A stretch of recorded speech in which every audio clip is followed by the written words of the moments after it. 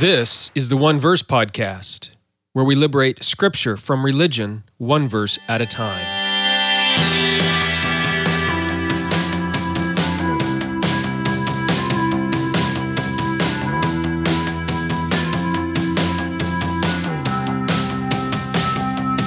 Well, hello, this is Jeremy Myers, and you're listening to the One Verse Podcast.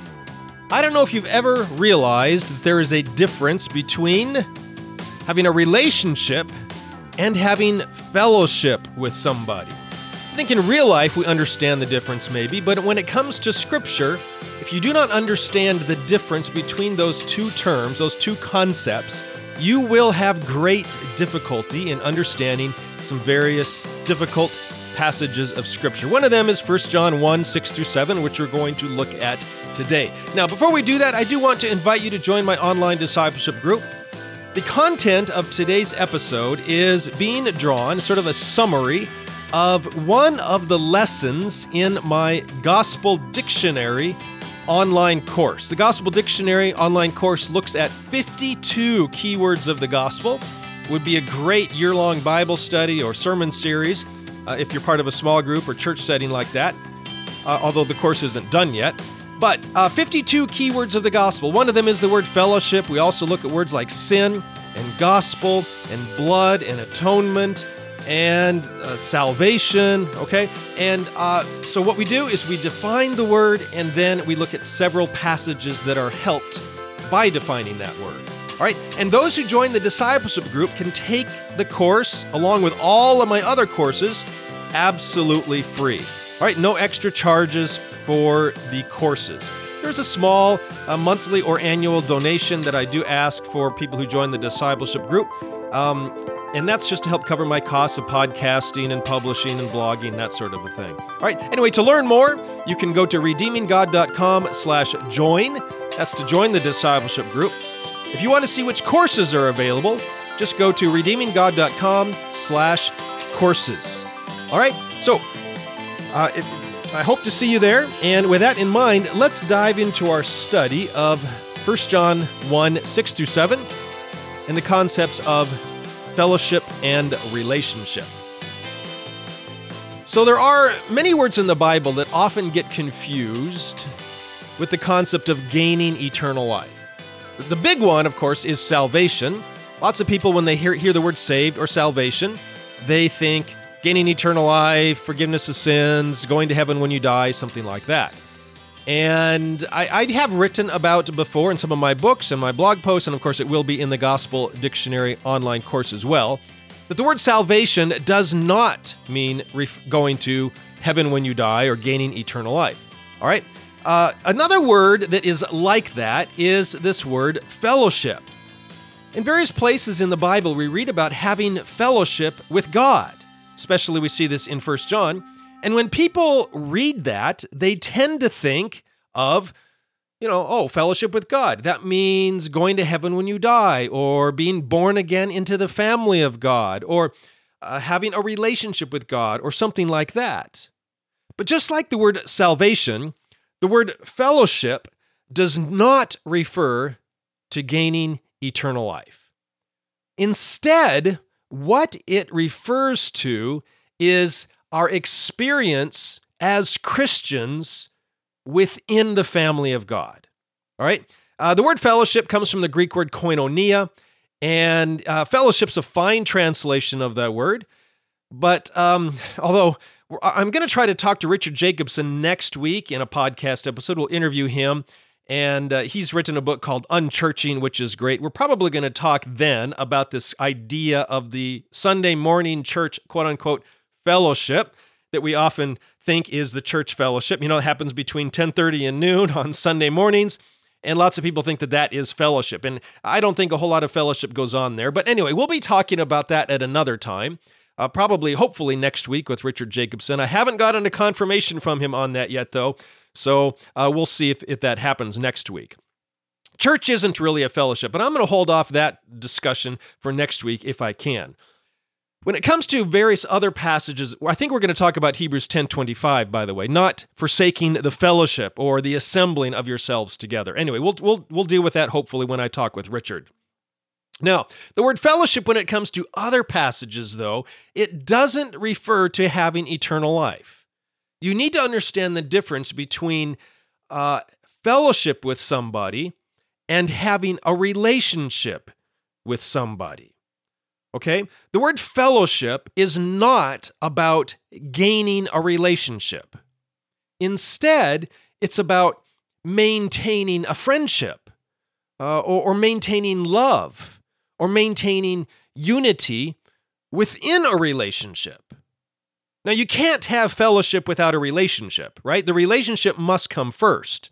But then after you have the relationship, you can do certain things, work certain ways, act in certain ways to maintain friendship or love or unity within that relationship. And that, the maintaining the unity and the love and the friendship, that is fellowship. This probably makes the most sense if you just think about how family relationships work. All right? Think about it. There is a vast difference between being born into a family and having a positive, friendly, loving, unifying experience within that family. Right? You're born into a family, and at least for human families, we don't really have much say in that. All right? We're just born. But then, if we're going to have a good experience in that family, certain things need to happen, right? Everybody in the family, men, women, parents, adults, children, they sort of need to participate, help out, contribute, forgive, love, work together as a team. All of those things are required for there to be harmony, for there to be fellowship within the family relationships. And generally, what tends to happen in our fallen world is that the friendships that are supposed to exist in a family, these friendships, this fellowship, tends to break down. It happens a variety of ways. A son might rebel against his parents. Or it can go the other way. Parents might neglect or abuse or mistreat their children.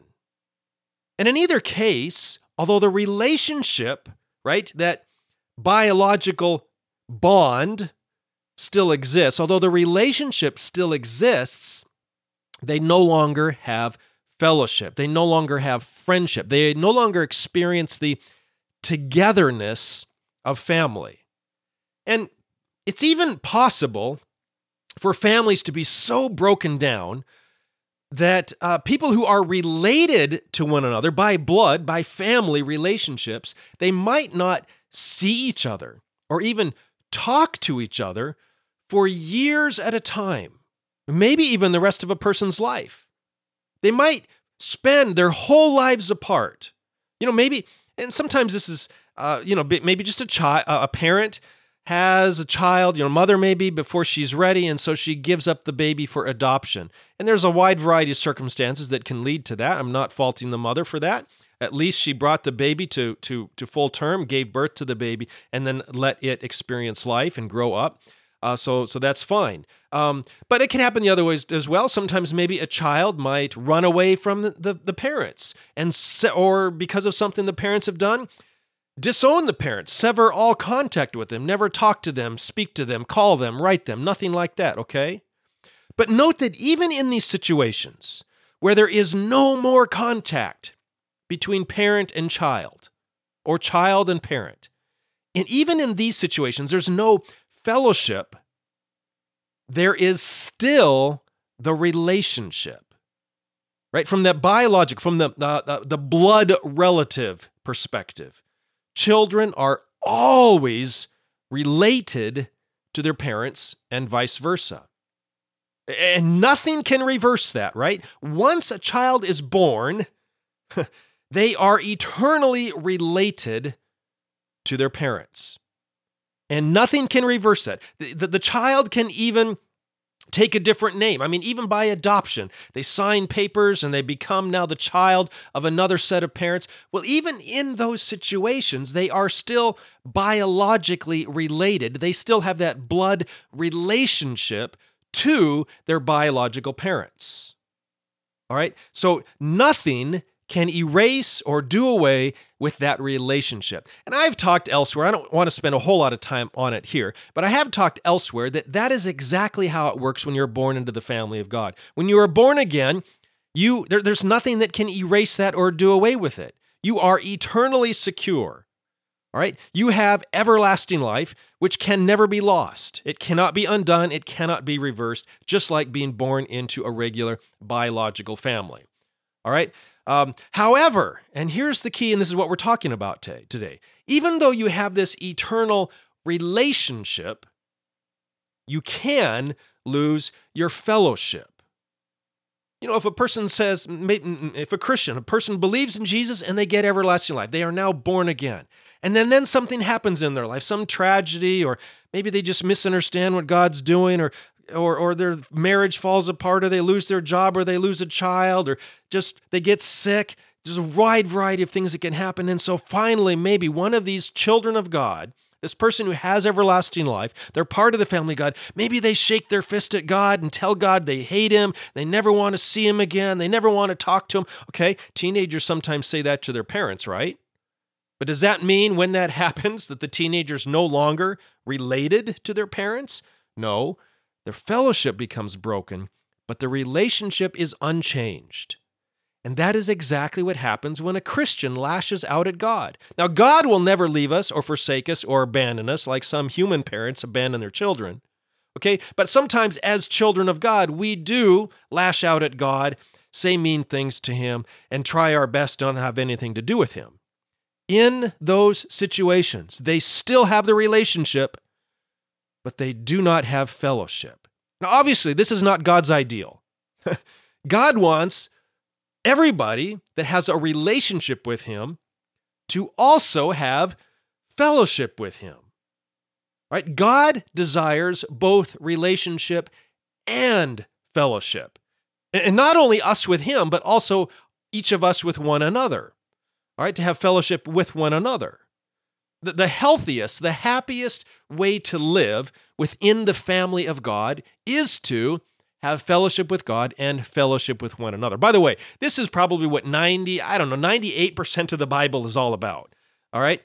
We Christians love to talk about eternal life, believing in Jesus for eternal life, going to heaven when we die. And that truth is in the Bible, especially in the Gospel of John.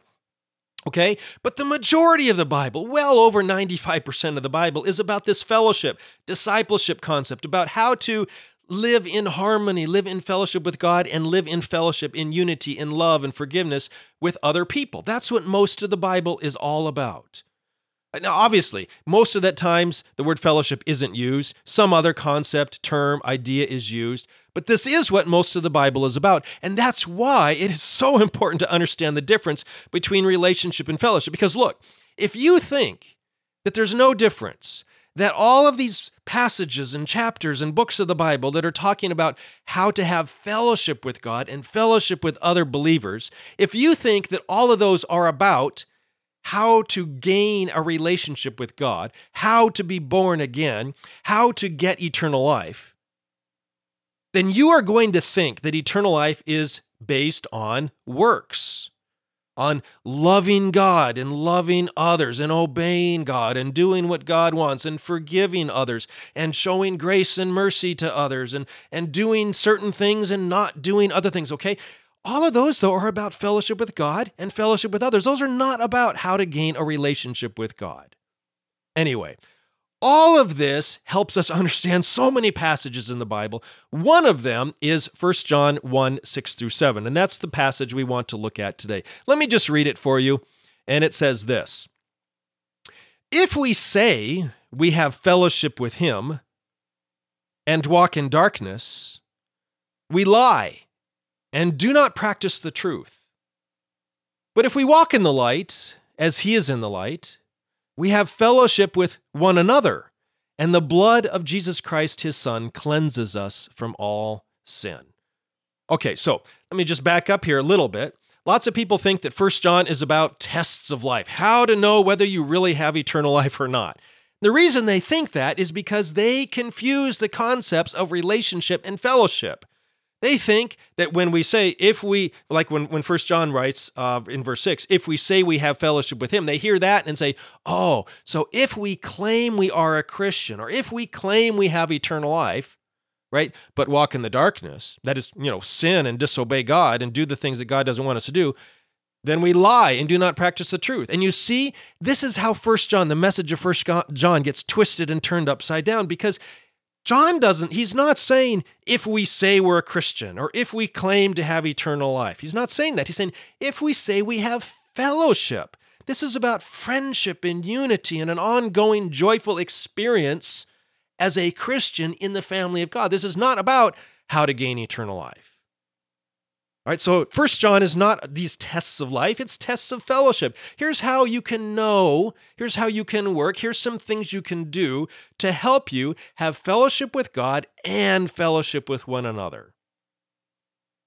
All right, and this is what most of 1 John is all about. Okay, now there is some things there at the end of 1 John 5 about how to know whether you have eternal life, but again, I'll save that discussion for another time.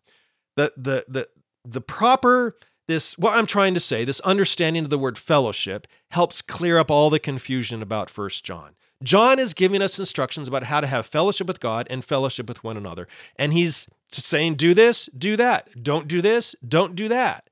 All right? If we walk in sin and darkness, well, guess what? God doesn't walk in sin and darkness. God walks in the light. And so if you claim that you're a friend of God, that you hang out with God, that you have fellowship with God, that you walk with God, but meanwhile, you're walking in sin and darkness, well, clearly the two things can't be true at the same time, because God doesn't walk in sin and darkness. Now, God will come get us there, okay, to bring us into the light, okay, but there is no fellowship with God while we're also fellowshipping with darkness. God walks in the light, and if we want to walk with God, then we must walk in the light as well. Again, this is about fellowship, not relationship. How do we get the relationship? We believe in Jesus for eternal life. A person can be a child of God, can have eternal life, can have an eternal relationship with God, while still walking in the darkness, sinning, rebelling. Now, they will lose out on their fellowship with God, right? Their friendship with God. But God is not going to take away their relationship. Their behaviors doesn't prove that they never had the relationship in the first place. Nothing like that. The way to have fellowship with God is to walk with God where God is, which is where? In the light. All right, in what he tells us and instructs us about who he is and what he's like and what he wants us to do. If we want to go with God, well, we got to go where God is going, doing what God wants us to do, because that's where God is. God is in the light. All right, so walking in the light, it leads us to fellowship with God, and it also leads us to fellowship with one another. And of course, even when we sin, and this is what John goes on to talk about, even when we sin, the blood of Jesus cleanses us from that sin. Even when we're not aware that we're sinning, his blood is cleansing us from that. And then when we become aware of it, we're supposed to confess it. Okay, this is verses 8 and 9 and so on, 1 John 1, 8 and 9, okay? And he goes on to talk about that. What about, because people have that concern. Well, I'm trying to walk in the light, but sometimes I sin, sometimes I make mistakes. That was true in John's day as it is in ours. That's why John immediately went on to write about 1 John 1, 8 and 9, confessing our sin, okay?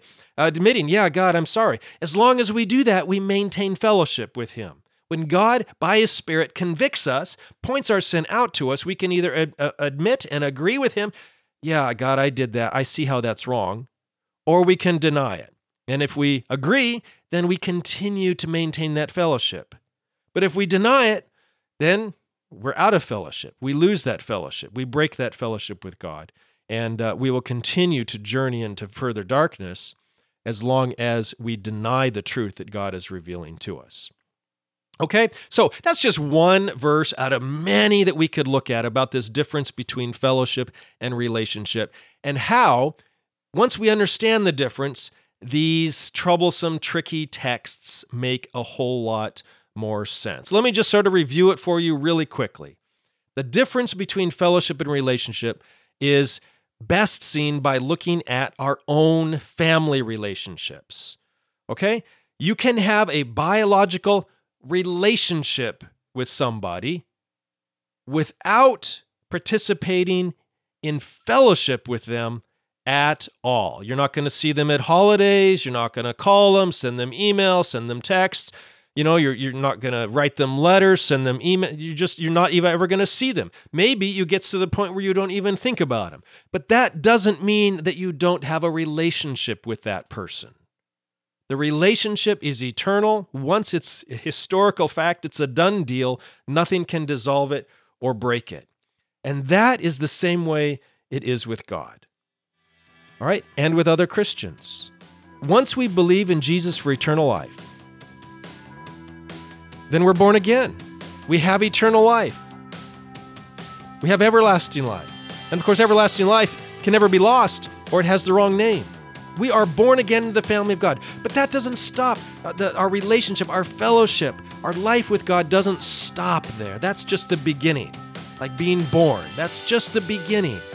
To maintain our fellowship, to have the love and the unity and the full joy, the experience of everything God wants for us, then we have to live in certain ways, act certain ways, do certain things. And all of that leads to greater fellowship with God and greater fellowship with Christians.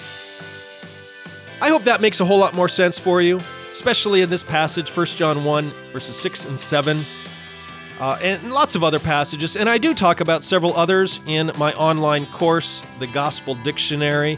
This dictionary entry on fellowship is already up, and we look at several texts in that lesson that will be helpful for you as well. And next week, we're going to look at fellowship. I'm going to try to get Richard Jacobson on, author of Unchurching, talk about Christian fellowship. And is it really what takes place on Sunday morning between 10:30 and 12? Or is Christian fellowship something different? And what about Hebrews 10:25, about not forsaking the assembling or the fellowship of yourselves together? Does that really mean we have to go to church, this building, this brick building with the steeple, on Sunday morning from 10:30 to 12? Is that how to obey that command there? We'll see. Probably not. Or at least that's not the only way to do it. Okay? So I hope this was helpful for you. And again, if you want to join the discipleship group, learn more about the courses, you can start by seeing which courses are available. Just go to redeeminggod.com/courses, and you can join the discipleship group by going to redeeminggod.com/join. I really, really hope you consider joining us and learning all there is there for you about fellowship with God and fellowship with others. We do have some good fellowship in the discipleship group as well, in our private Facebook group and online forum, which are available for discipleship group members also. Hey, thank you so much for listening today. We'll see you next week, hopefully, right back here when I talk to Richard Jacobson about the word fellowship and what it means to have Christian fellowship in our churches. See you then. Okay, bye.